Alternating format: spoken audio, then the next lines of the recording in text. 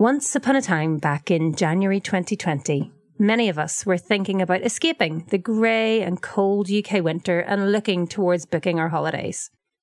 A perfect time, you might think, to launch a new payment product to cut the cost of transactions abroad. But a couple of months later, the world as we know it stopped and the travel industry went into meltdown. Despite the obvious challenges, the payment product Currencia onboarded 5,000 customers in Q1 alone and has achieved quarter-on-quarter cardholder growth of over 230%. Currencia's founders James and Craig join me now to explain how they've done it.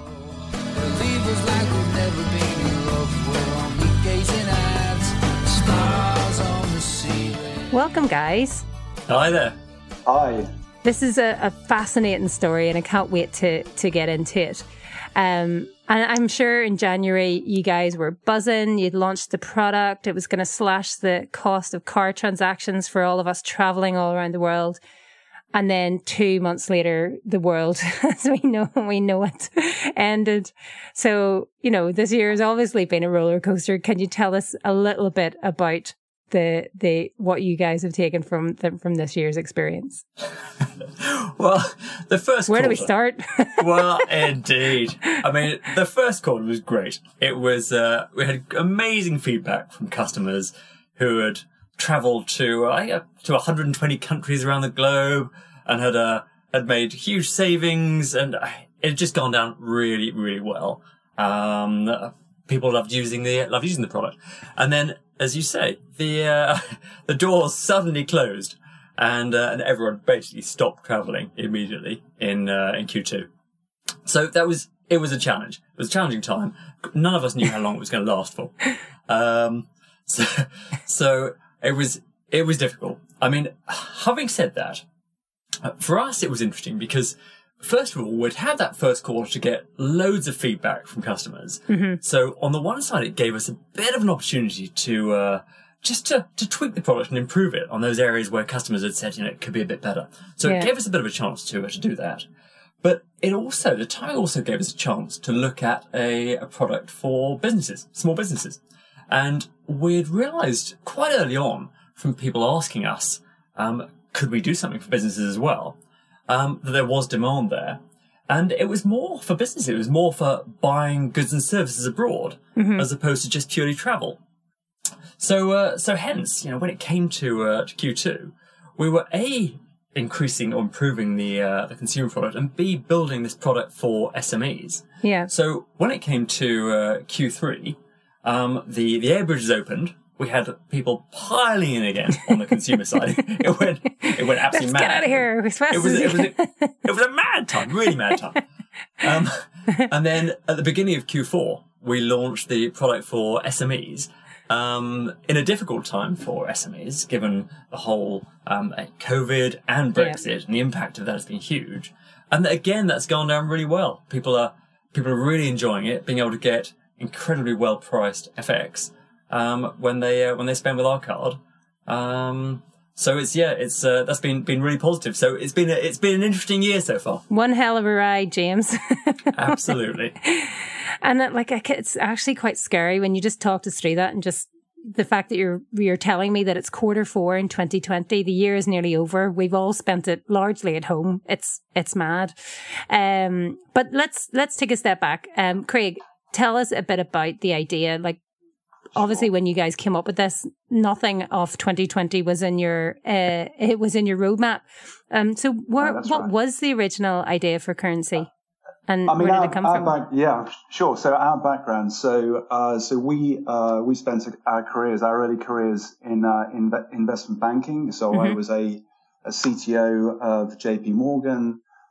James was involved in foreign exchange in Barclays. So we had a lot of banking experience. I actually pivoted out of investment banking in the middle of this decade to focus much more on the consumer digital banking in the fintech space. Mm-hmm. So prior to co-founding Currency, I was actually the chief engineer of open banking across Lloyds Banking Group, which is the UK's largest retail bank. So we had some, pretty interesting experiences and background. So James and I, we'd actually worked together in an investment bank, and we were having a beer in late 2017. I just got back from Europe, having had an expensive holiday with my family, and we were discussing just the fees that I was just using my normal bank card yes. when we were away, and we were discussing the fees that you get hit with by using your normal bank card when making transactions. And there was one particular case where I'd had to spend €1,000 on something, and I couldn't believe that was going to cost £30, £40 just transaction costs with my bank.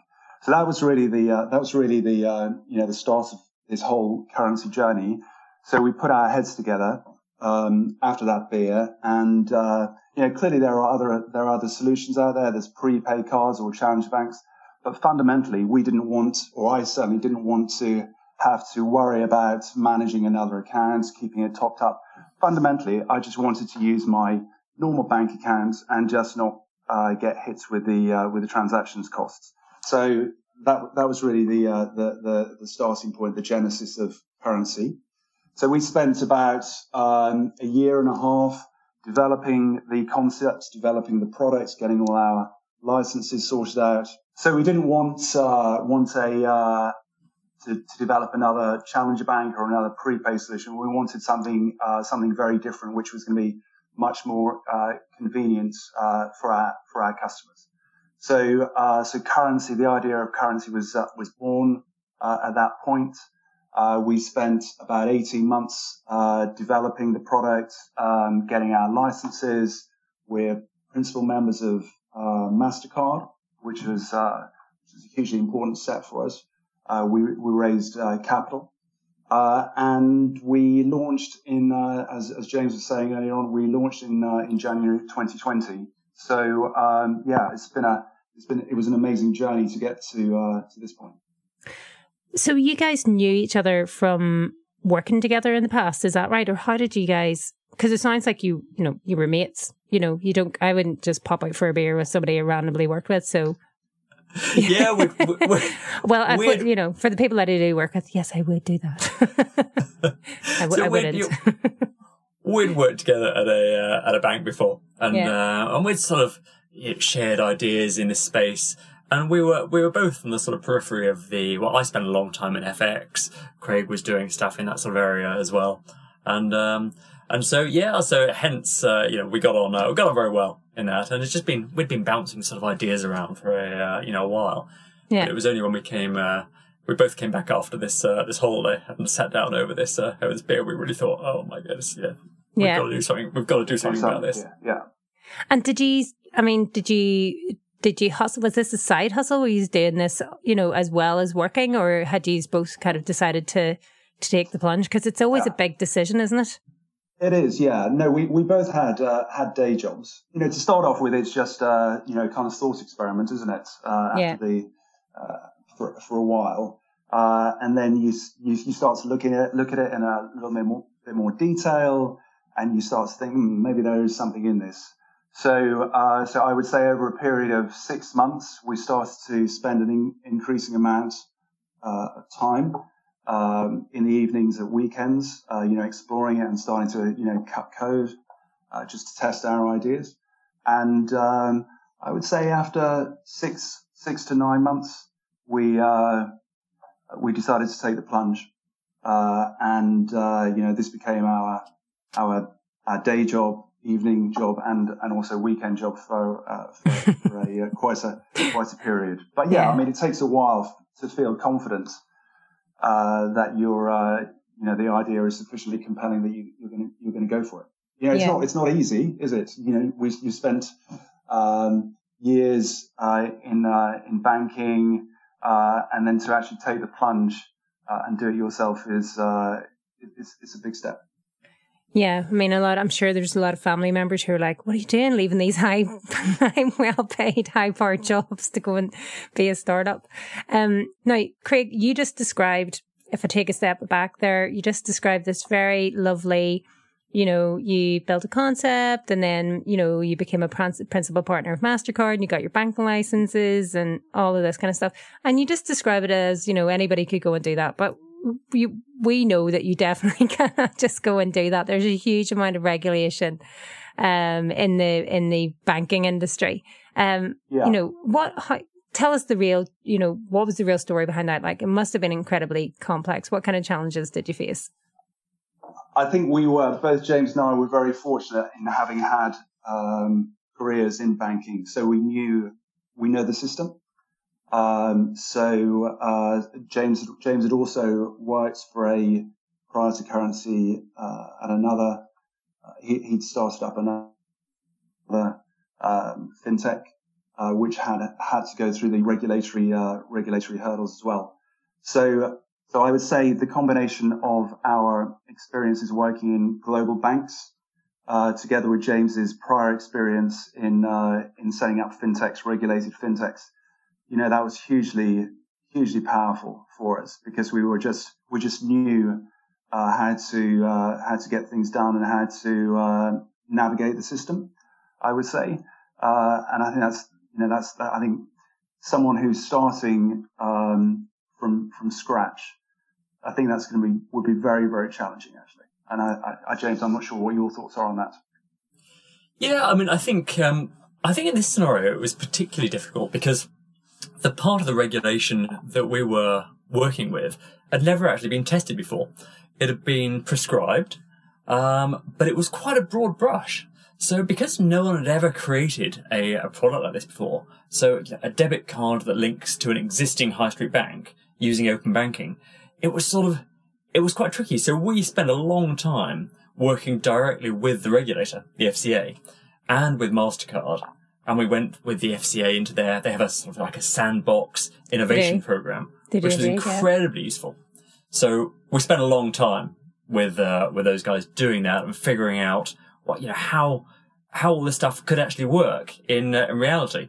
So it was complex, it was challenging, but it was useful having done it before. Yeah, like it's taken that kind of description, trailblazers, isn't it? And you guys are definitely doing that. Well, yeah. And it is those open banking regulations that changed, that enabled, I guess, what you guys are doing now. For people who don't quite understand the concept and what it actually has meant for innovation and for this opportunity for fintechs to start up and challenger banks to come about. Tell us a bit about, can you give us a bit of a layman's explanation on what that all means for us? Yeah, let me say that. So, as I mentioned before, I was actually the chief engineer of open banking at one of the largest banks in the UK. So fundamentally, the banks were mandated by the government to essentially open up their capabilities onto the internet, so that regulated third parties, for instance, such as Currency, there are probably 200 regulated third parties now, so that these parties could actually integrate with banks, and a customer can essentially give consent to a third party to access their underlying bank accounts. This is the whole concept of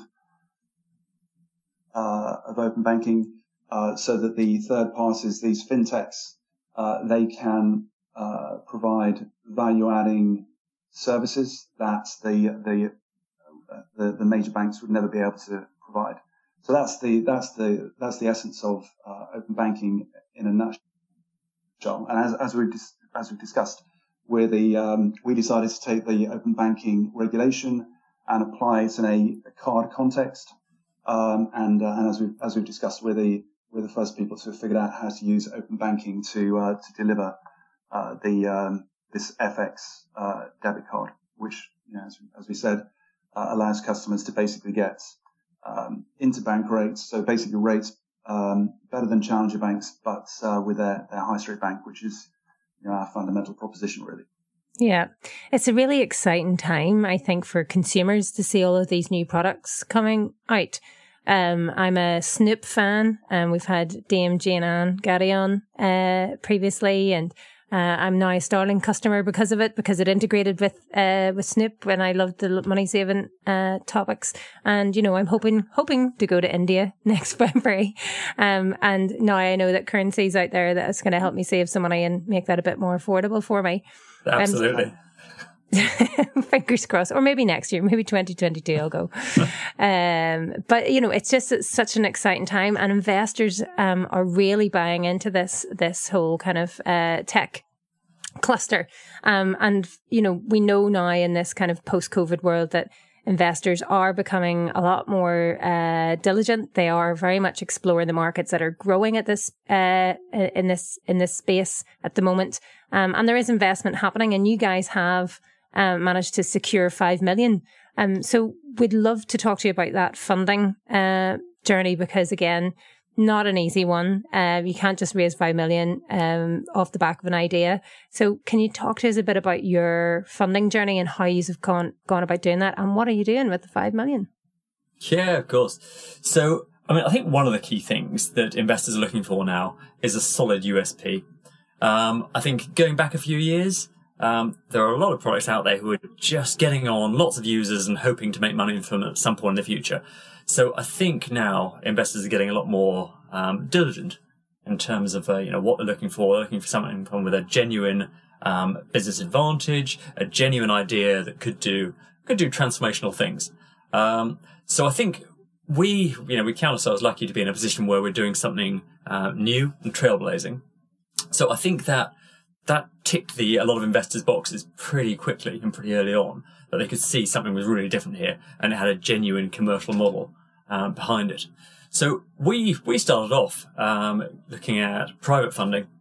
So having worked in the banking sector, we had a good network of people in that space. So we had lots of friends and family around there who put in the first smaller fundraising round.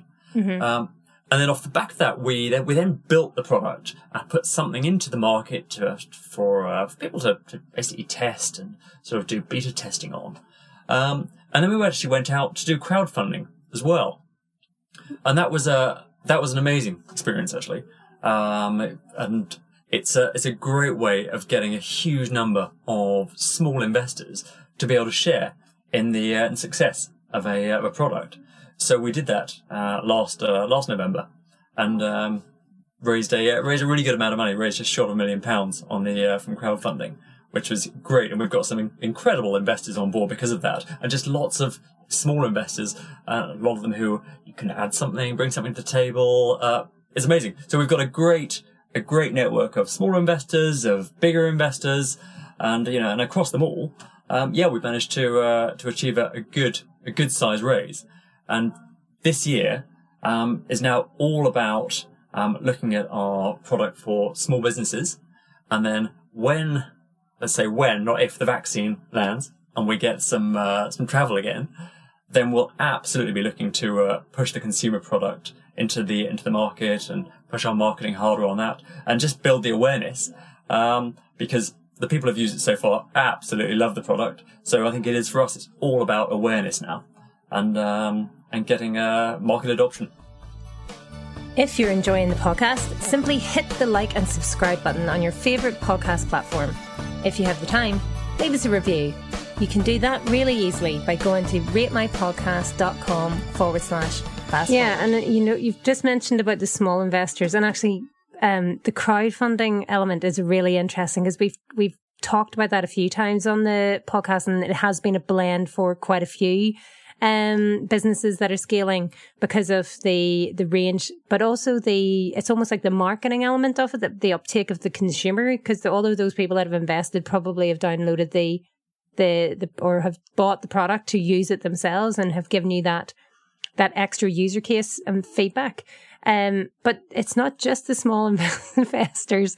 I'm just reading here some of the other people that you have on board. You've got a former CEO of Amazon UK and a former CIO of WorldPay and the co-founders of Booking.com. I mean, they're not just all this. It's not just the little guys in there. I think it's quite interesting.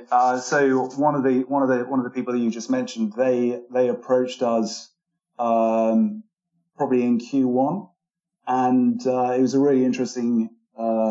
This was I guess just after lockdown had started, actually, funnily enough. And he had heard about currency, and he'd gone through the what we call the onboarding journey, and acquired a currency card. And he basically loved the experience so much that he wanted to invest in currency.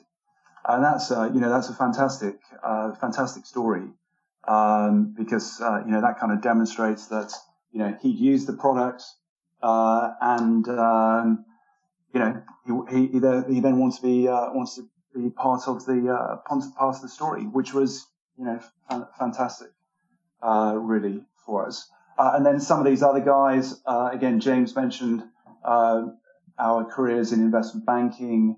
And I think this is a general point, how important the network is in general.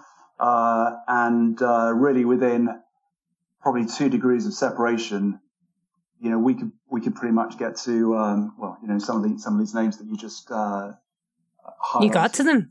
we got to them because, we know, a friend of a friend knows so-and-so. Yeah. That's unbelievably powerful, really. Yeah. And would you say that they've had what kind of impact that combined experience has brought? They've obviously come from, e-commerce and financial backgrounds.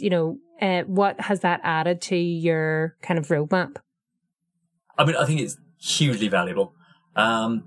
Each individual brings something different to the table, and some are more involved than others, but everyone brings something. And, whether that is, again, a broader network or a particular skill set around a particular product type, maybe someone's been really focused on consumer products before, or someone's been really focused on cards. So, for instance, you mentioned the former UK CEO of Amazon, some incredible ideas, knowledge around UK marketing to consumers.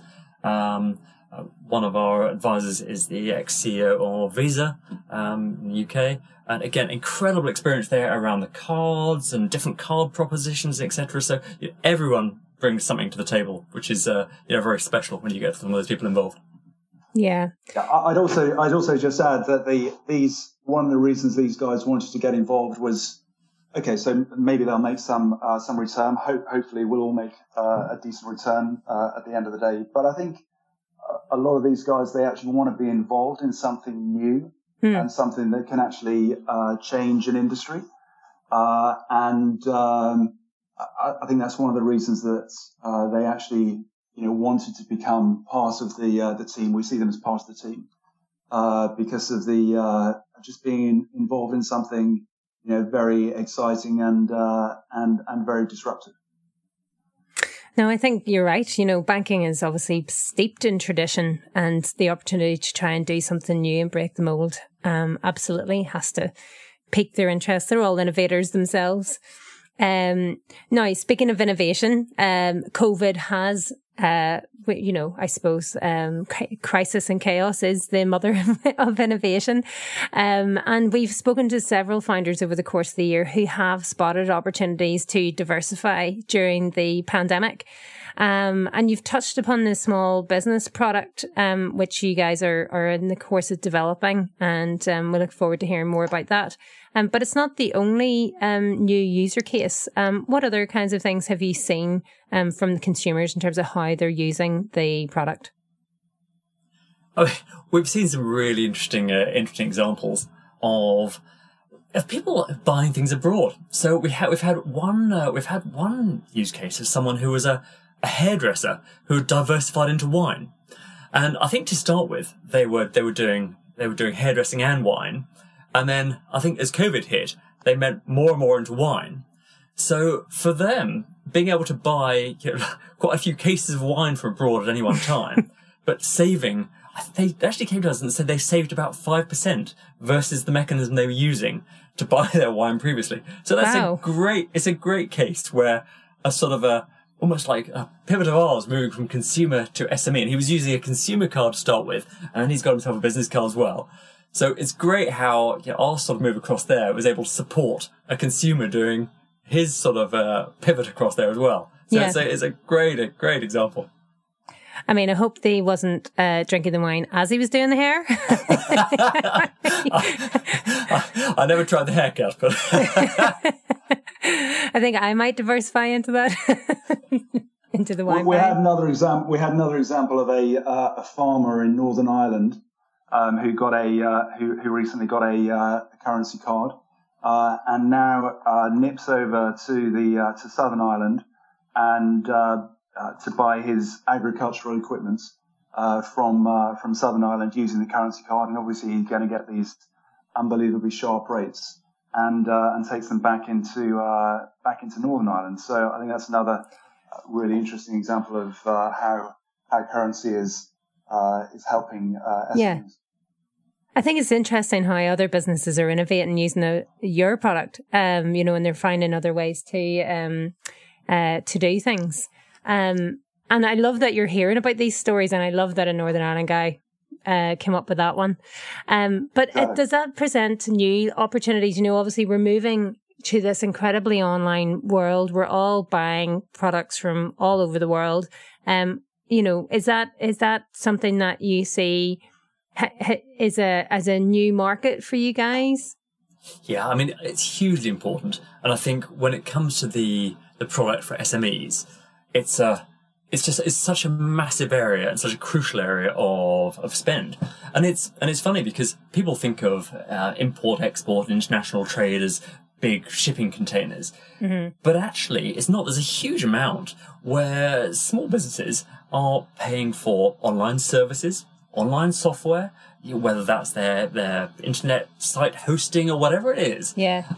So much of it can be in dollars or in euros. So that sort of international trade angle is absolutely huge. And when we launched the consumer card and started getting people coming to us and saying, if you thought of doing this for the business, it'd be really useful for us. That's when we really realized quite how big that segment actually is. So I think it's a huge segment both for businesses and for consumers who are, as you say, buying more and more things from abroad these days. I mean, on the consumer side, go ahead. On the consumer side, I'd say that another interesting phenomenon that we're expecting to see is the fact that people historically would buy travel money from Bureau de Change or the post office. Mm-hmm. I think in a post-COVID era, I can't actually remember the last time I took money out of the bank. Everything is digital. We're expecting consumers to predominantly use plastic rather than going and getting cash from the Bureau de Change because for obvious reasons. So we're certainly expecting that phenomenon to feature heavily when people start to travel again. And what about Brexit, guys? That's, it's on everyone's horizon. I see regular, forewarnings from government adverts, telling businesses and consumers to be prepared. Do you guys have any concerns over how the deal, if there ever is one, might affect the, business, your business, what consumers are doing, what SMEs are doing? Or is it an opportunity? I don't know. It's tricky. It's really tricky. I mean, I think in the mid to long term, it's unknown whether Brexit is positive or negative for businesses. I think no one knows. But in the short term, we commissioned a survey a few weeks ago, and we found that 6% of SMEs have stopped international trade based on the impending Brexit. Now, that's a huge percentage. Mm-hmm. So I think a lot of it is down to the uncertainty, though, which is, do they invest? Do they not invest? And I think until we get that certainty, it's going to be really hard to figure out. So I think my guess would be, as soon as we get more certainty on the outcome, then we'll see a bit more of a bounce again, and some of that international trade may well come back. So I think that is the hope for all of us. Yeah, no, 100% agree. I think, Britain is known as the nation of shopkeepers, and that is because of the size of the SME market here. So yes, 6% is, a significant amount of, of GDP.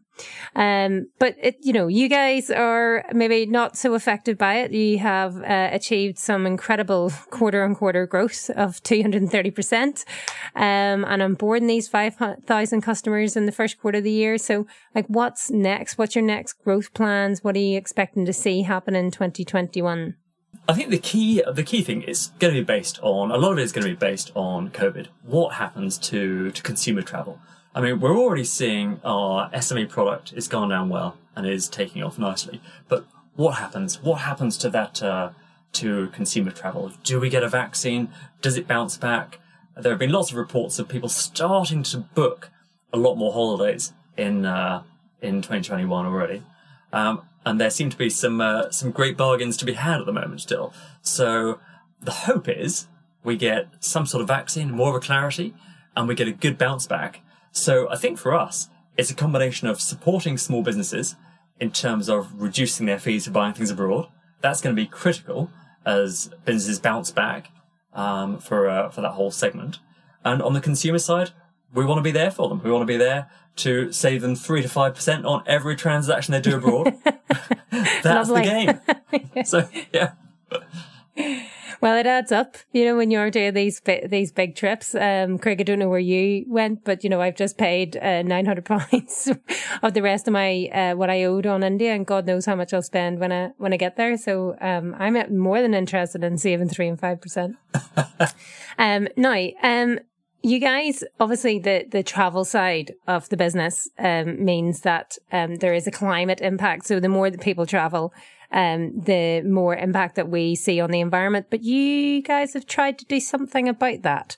Can you tell us a little bit about your environmental credentials and what you guys are trying to do, and who came up with the idea? Yeah, I think it was a bit of a joint effort, actually. I think it might have been the original idea might have actually been one of the investors that we discussed earlier on who may have sowed the seed.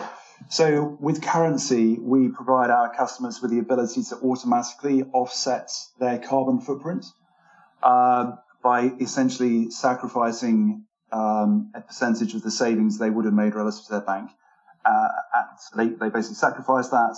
We then take that money and we have partnered with one of the world's largest reforestation entities called One Tree Planted. And they will essentially plant trees. We've basically got a bunch of projects that we've identified with those guys. So Guatemala, Rwanda, Indonesia. So we will essentially plant trees on behalf of customers. So for instance, if a person is in New York and they're spending say $100, so that saving would equate to maybe £3 by using Currency. We can take that £3 and for that customer we can essentially buy 4 trees for them and have them planted in one of these locations around the world. And it's amazing to think that one tree in its lifetime will sequester around about a ton of carbon dioxide out of the atmosphere.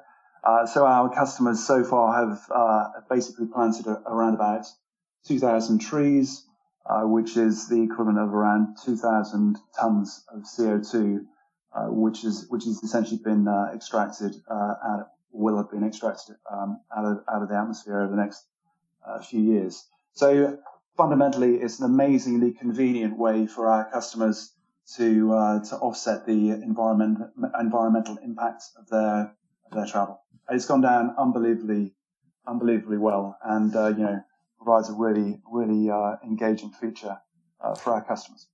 I can imagine, because it's not even costing them any more money. It's the money that Absolutely. They would have saved anyway. They're just being more socially conscious consumers, Absolutely. Which yeah, I think that's what we're saying, right across, society now, is that we've all become civically minded and are much more socially aware as a result of everything that we've all experienced this year. So really nice feature. we like to always kind of wrap up the podcast with some advice for other entrepreneurs who listen to the show. And I've got a couple of questions for you guys. I thought the first one I would ask is perhaps, for anyone that's deliberating over the right time to launch their business, given you guys have nailed that one, what advice would you have to anyone concerned about timing? Ideally, don't launch in the middle of a pandemic would be, or just before a pandemic. However, apart from those once in 100-year occurrences, I think our advice would be there is no point waiting for the timing to be right. It's the most important thing is to just go as quickly as you can and have confidence in what you're doing. I think there'll always be people who will say, oh, what about this? What about that? And think about this. And are you sure it might not work? And actually, the advice we'd give to anyone who is undoubtedly hearing all that is just go for it. Launch as soon as you can. And in terms of giving secrets away about a product, one thing founders always do is they're always incredibly secretive about the gem of the idea. It's so unbelievably important. Yes. And the one thing I would say, having done, worked on a number of businesses in this, is it's the combination of the idea and the execution. Just getting the idea out there, people may see it, but they need to see execution before they'll copy it. So I would say just get out there, launch it, do as much as possible, as quickly as possible, and don't worry about all those things would be my advice. Lovely. I love it. Apart from the don't launch in a pandemic, which you guys didn't do too badly. We know before. Yeah. But I suppose, you had the luxury of your first quarter, to give you a bit of a buoy and have allowed you then to look at other, things that were always on your roadmap a little bit, sooner. But, Craig, what about you? What would be some of the most important lessons that you've learned over the course of Currency, that you could share? I think you've got to be prepared to adapt to the shifting landscape. Your plans, you've got to be prepared to rip up your plans and figure out what you're going to do given the shift in the landscape. You can say it's a pivot. That's a great word, but you just have to be prepared to adapt to the shifting landscape. Otherwise, you might end up falling off a cliff. So thank you so much for your time and for sharing your journey. And we hope that your new Currency product will help give people a few savings and a better night's sleep. Thank you. Thanks a lot. Standing in a tin shed.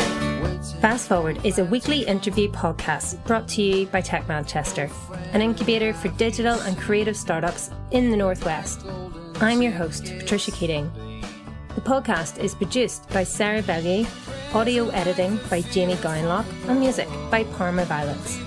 If you've any questions, feel free to drop us a line at info@techmanchester.co.uk or follow us on any of our social channels, Twitter, Instagram, Facebook and LinkedIn, all under Tech Manchester.